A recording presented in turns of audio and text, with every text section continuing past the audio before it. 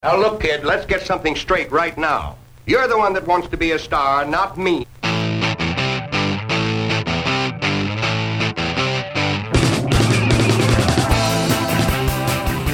Welcome to another edition of Tech Writer Voices. Tech Writer Voices is a podcast specifically for technical communicators and technical writers and whatever other job title you might have out there related to help authoring.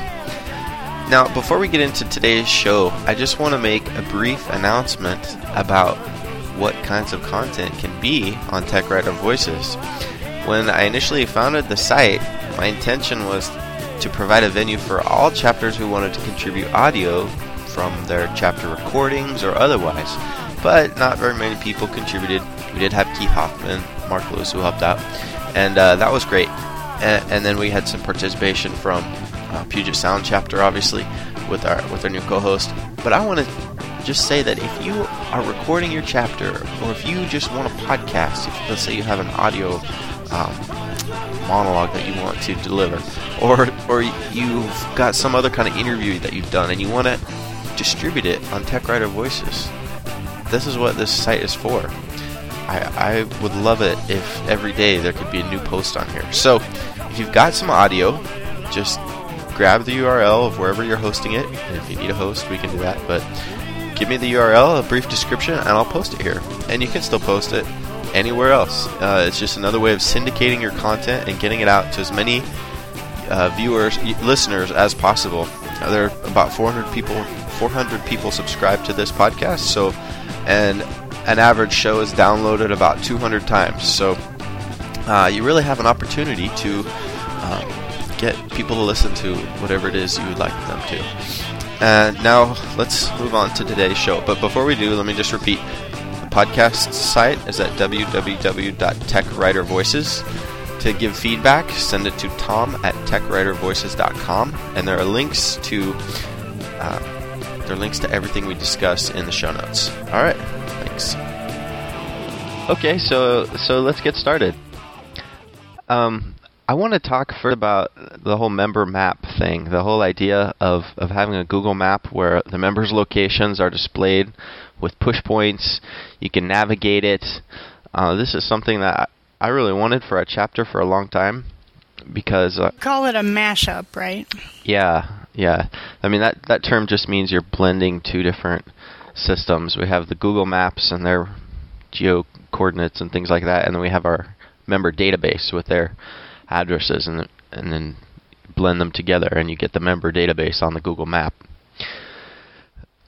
I really wanted to do this, and now that we've done it, it hasn't really made much of a difference in anything, but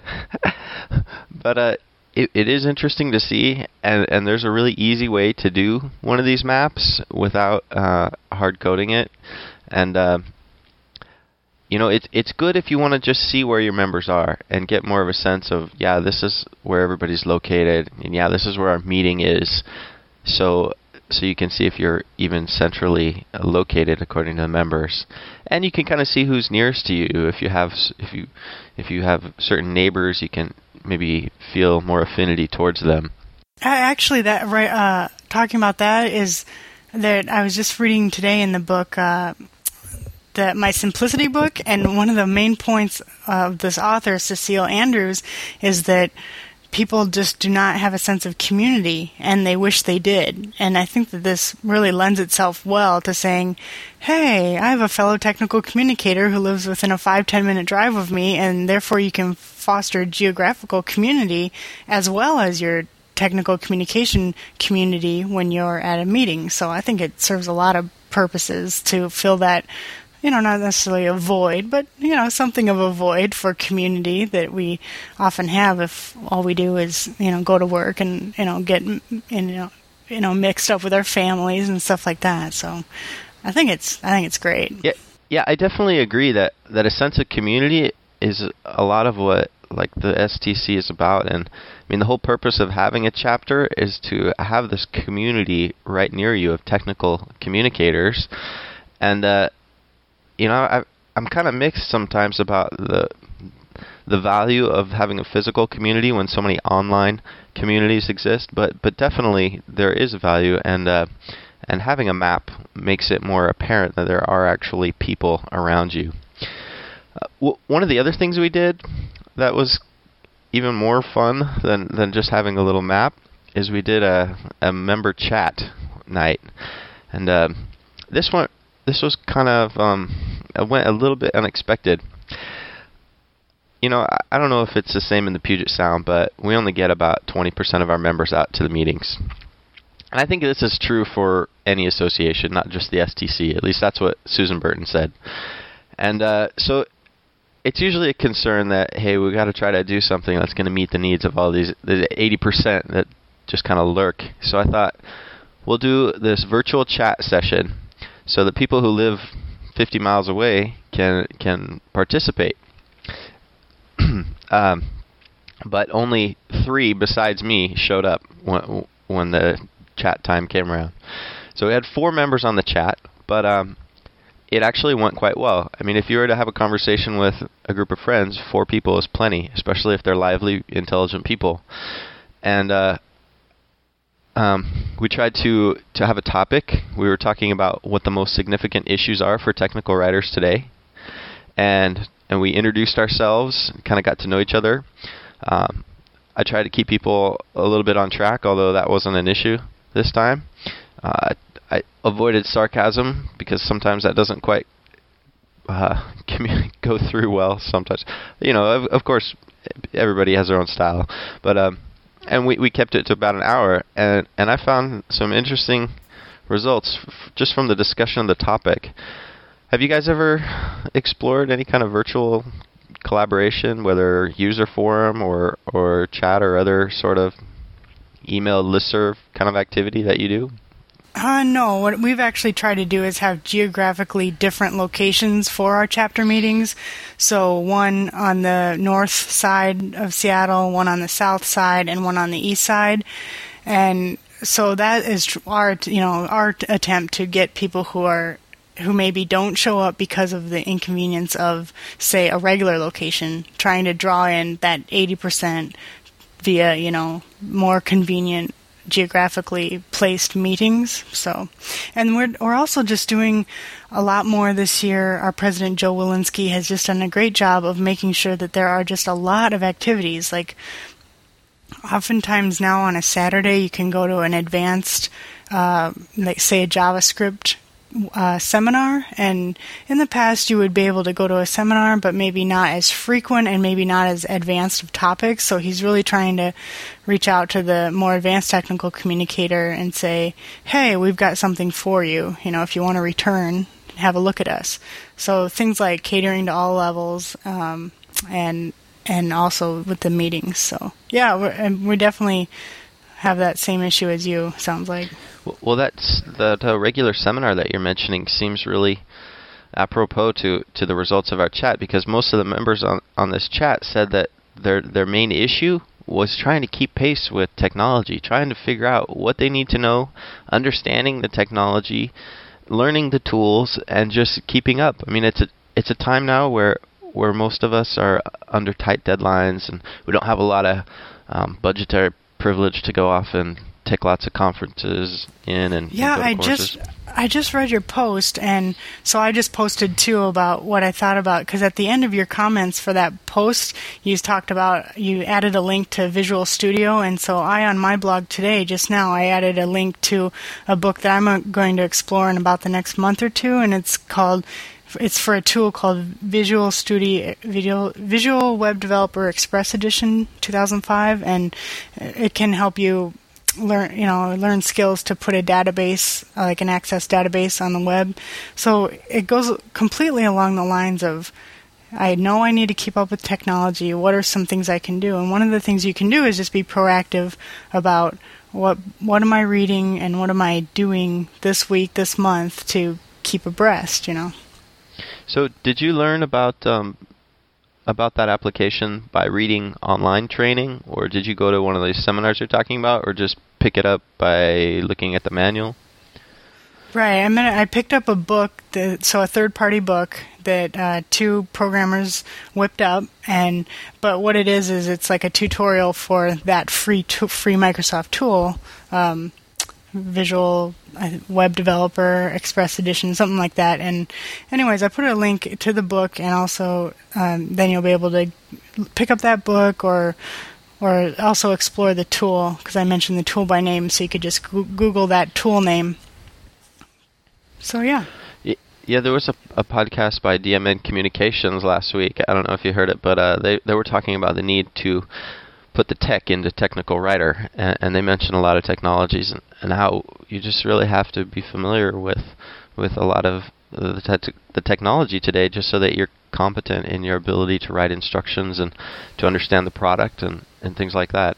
Yeah, we should mention that they had a podcast previous to this Technical Writer one that you also enjoyed. So they've put out a couple good ones that, people who listen to Tech Writer Voices might also like. So you should check that out. Yeah, you can just go to dmncommunications.com. I think they really have a good show going. I always listen to it.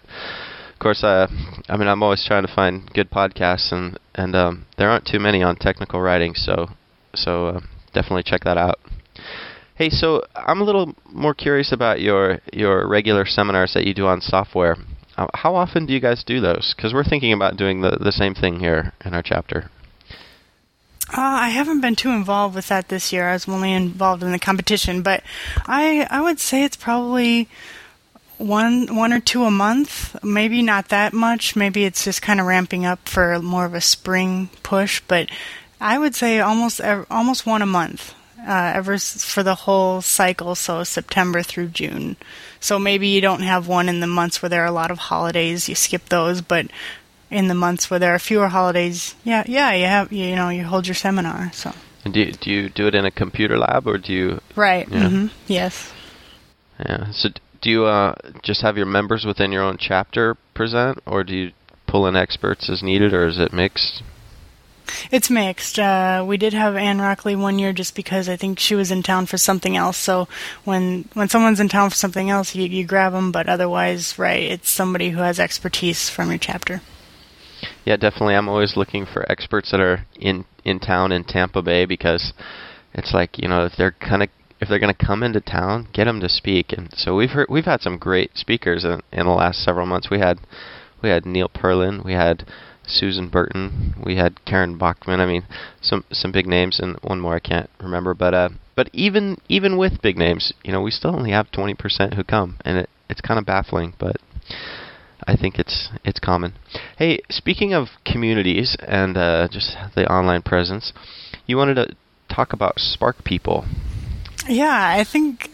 Well, if you go to sparkpeople.com, and the way I heard about this, it's a diet and exercise site, and the way I heard about this is from Tom when he listed, what is Web 2.0 on your blog, and you said, okay, these are 10 examples of Web 2.0 social networking sites, and I said, oh well, that one looks interesting, so I joined up, and I'm already starting to see some results, and it's what they do well is they offer something for everyone, and they make it fun. They have points, and I don't want to do an ad for them, but I just think it's a good example of offering a little bit of something for everyone. It's a good example of a web app that I think works well, and that's about it.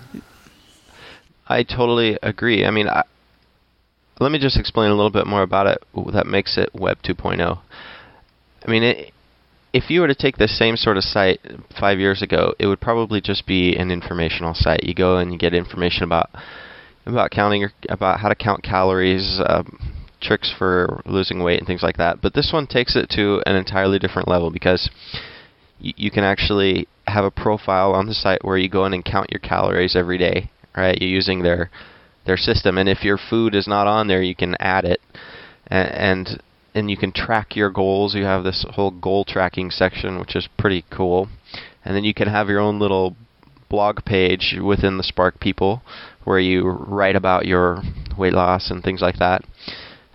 And they have these Spark teams where you can be part of a team of other people with your similar interests, and you can communicate and read each other's blogs on that side. And he had like this daily point system where if you meet your goals and you drink lots of water and you read their articles, you get a certain amount of points and things like that. So it's an entirely different paradigm for the online experience. Not just reading, you're totally involving the user in as many ways as possible. But here's a question for you. So have you actually been using it or just exploring it? No, I've been using it every day since President's Day weekend, so not long, maybe 2 weeks. But yeah, I've been using it. If I miss a day, I go back a day. I use the little arrow and I go back and I log what I ate that day and things like that. So yes, I've been a heavy user.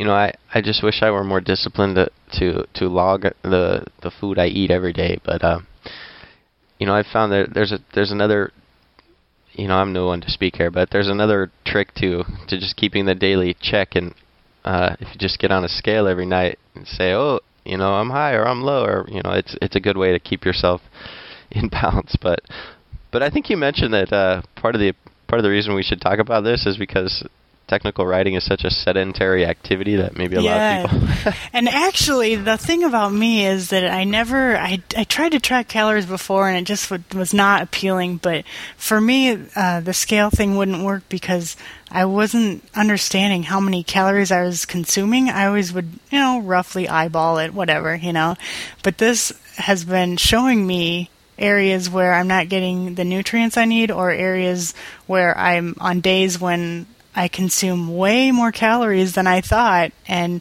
so this helps me see in black and white, that's too many. And the reason I had other motivation for getting on the site because my doctor said, okay, you need to lose some weight. So I have a definite interest in making sure my calories don't get too high because I have my doctor, nudging me every time I see her. So.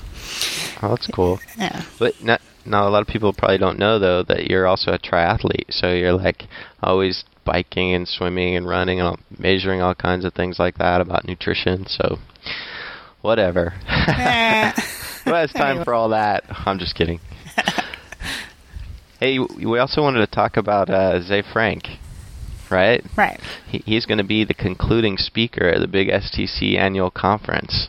And have you seen any of his video casts? I didn't yet, so you'll have to take the mic on this one. All right. Well, it's like nothing else. All right. It's kind of like a comedian performing. It's performance art, definitely. But he stares very, very evenly into the into the video camera right at you, and he maintains this perfect non-blinking focus the entire time, and he has this quick speech, and you can't always tell what his point even is. He just kind of goes in random directions, and it's mostly funny. Sometimes it's like just perplexing, and other times it's just quirky and zany and bizarre, and he's really got an interesting little show. Have you ever seen Ask a Ninja? It's the only thing I can think to compare it to. No. All right, this if you hang out on YouTube enough, you start to see all this stuff that people are watching. And Ask a Ninja, I think, is better than Ze Frank, but Ask a Ninja is also this performance podcast, video cast thing where this guy who dresses up as a ninja answers questions about how ninjas act and things like that, and it's quite hilarious. It's pretty funny, but I don't know. I mean, that's usually one of those things I do at the end of the day when I think, I want to go on Dig and look at some crazy thing that's at the top. Do you ever? Dig is another example of a Web 2.0 site. Do you ever go to that site? I don't, but I do want to, and I think it's interesting that Google started adding, search only blogs, and Techno-Ratty is huge too. So. Well, Dig is one of the best sites. I have that as one of my home pages. I have the New York Times, and I have Dig, and I have a couple other things as my home pages. And Dig is by far one of the coolest. Basically, users contribute stories to it. It's like some other sites like this, Reddit, and there's another one I can't think of, but users contribute stories, and then other users can rank the story's worth. So if you like it, you dig it, and if you don't like it, you can vote that it's lame. And so when you have a critical mass of thousands of people who are rating and ranking these posts, the cool ones rise to the top on the front page, and some of them are really cool. For example, one of the ones that was up near the top was this immense podcast directory at Open Culture something, and it has hundreds of podcasts from in all kinds of different categories, and that's a site I would have never found on my own, but users basically brought it to the top out of its own popularity. But it's definitely a site you want to check out. There's 2 G's in Digg, so digg.com. And if you look at the technology section, that's good. All right, but let's steer back more into technical writing. I mean, I've always wanted to try to incorporate more of Web 2.0 into our technical writing, so that's why I think these things are relevant. But do you have any other topics you want to go over right now? Yeah, I did want to mention that the new Intercom came out, the March issue, and it's about content management, and a lot of big names contributed to this Intercom, and I've noticed Intercom getting better over the years, so this is just wonderful.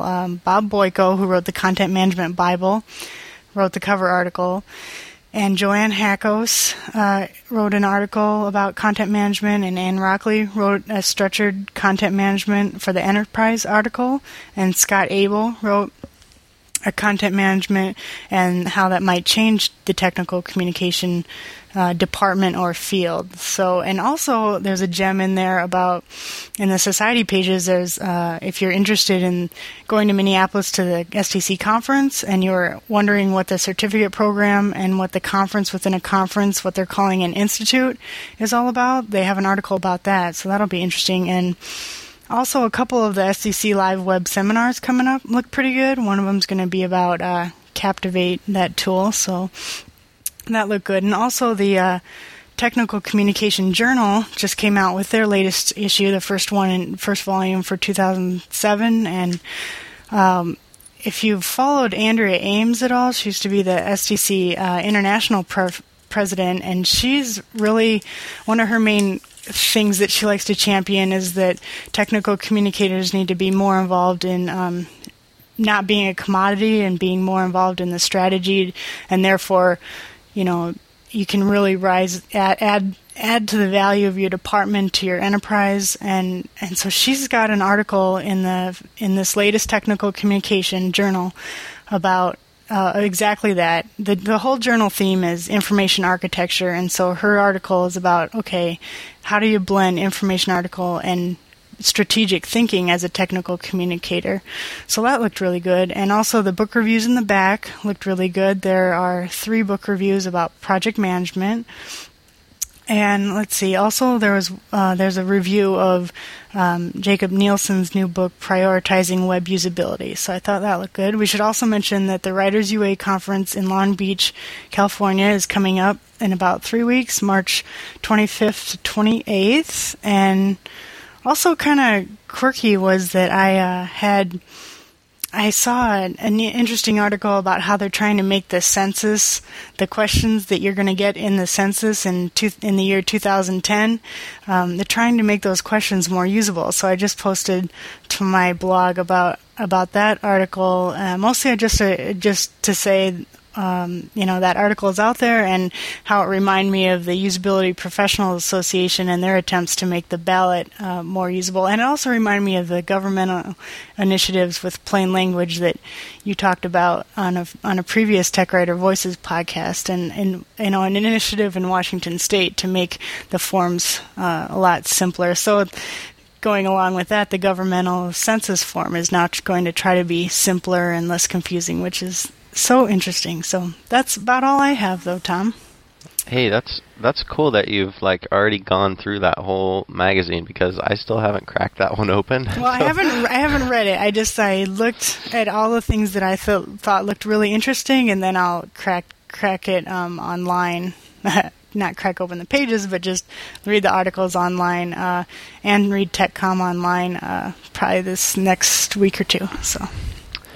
I do want to talk more about content management. I don't know if today is the day, but I would definitely want to address that subject, because in our virtual chat last night, or a few nights ago, one of the members said that he thought that the content management would help solve some of these technical issues about having to learn XML and how you can single source your content and produce all these deliverables, and so I know that it's Scott Abel's favorite topic, and I definitely want to explore that more in the future. And not to mention that both of the Journal and the Intercom magazine this month, it's interesting how the field of information architecture and the field of content management, they help gray and blur the lines of where does the technical writer stop and where does an information architect start, and where does a content management person fulfilling their role within the content management system start. So it's really interesting about all these blending of these fields, and so I just think that that's like an interesting way to look at these new articles too, through that lens. Like, where's my department going to be in 10 years? I always think those are interesting questions to have in the back of your head when you're reading these kind of cutting edge articles. Writers, or as technical communicators, we do wear so many hats, as you say, the information architect, the content manager, just the writer, the tester, usability. And I know with the naming of this show as Tech Writer Voices, it doesn't quite capture all those different hats that we wear.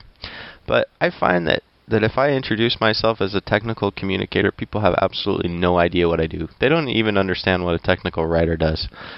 So I've never been fond of the phrase technical communicator, but I acknowledge that it's the only phrase that's going to encompass all the different things that we do.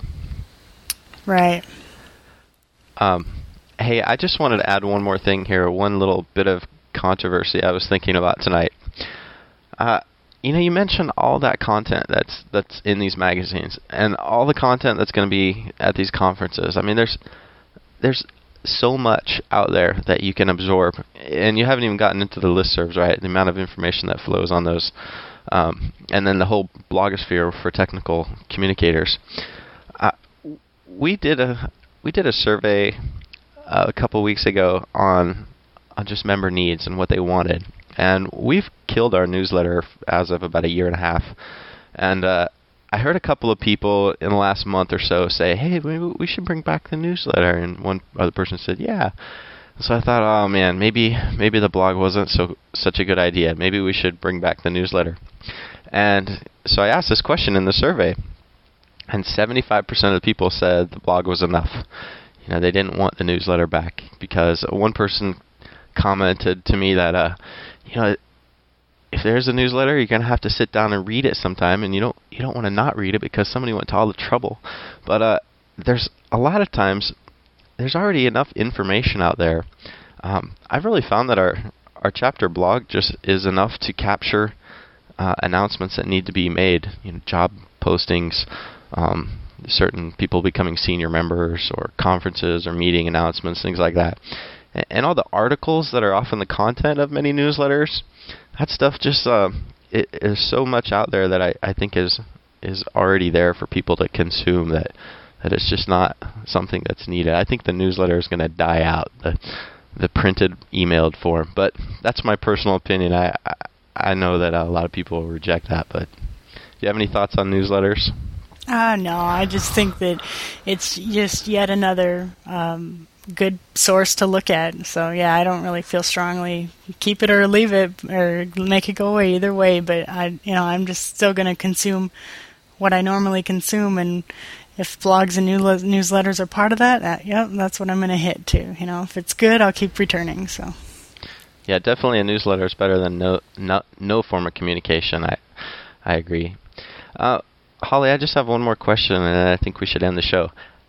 How do you find the time to take in a lot of the reading that you do? I mean, a lot of members never really get through the TechCom Journal or the Intercom, and yet I think you do a lot of reading. So can you just describe for readers kind of how you manage to squeeze that in your busy day during all your triathlete stuff?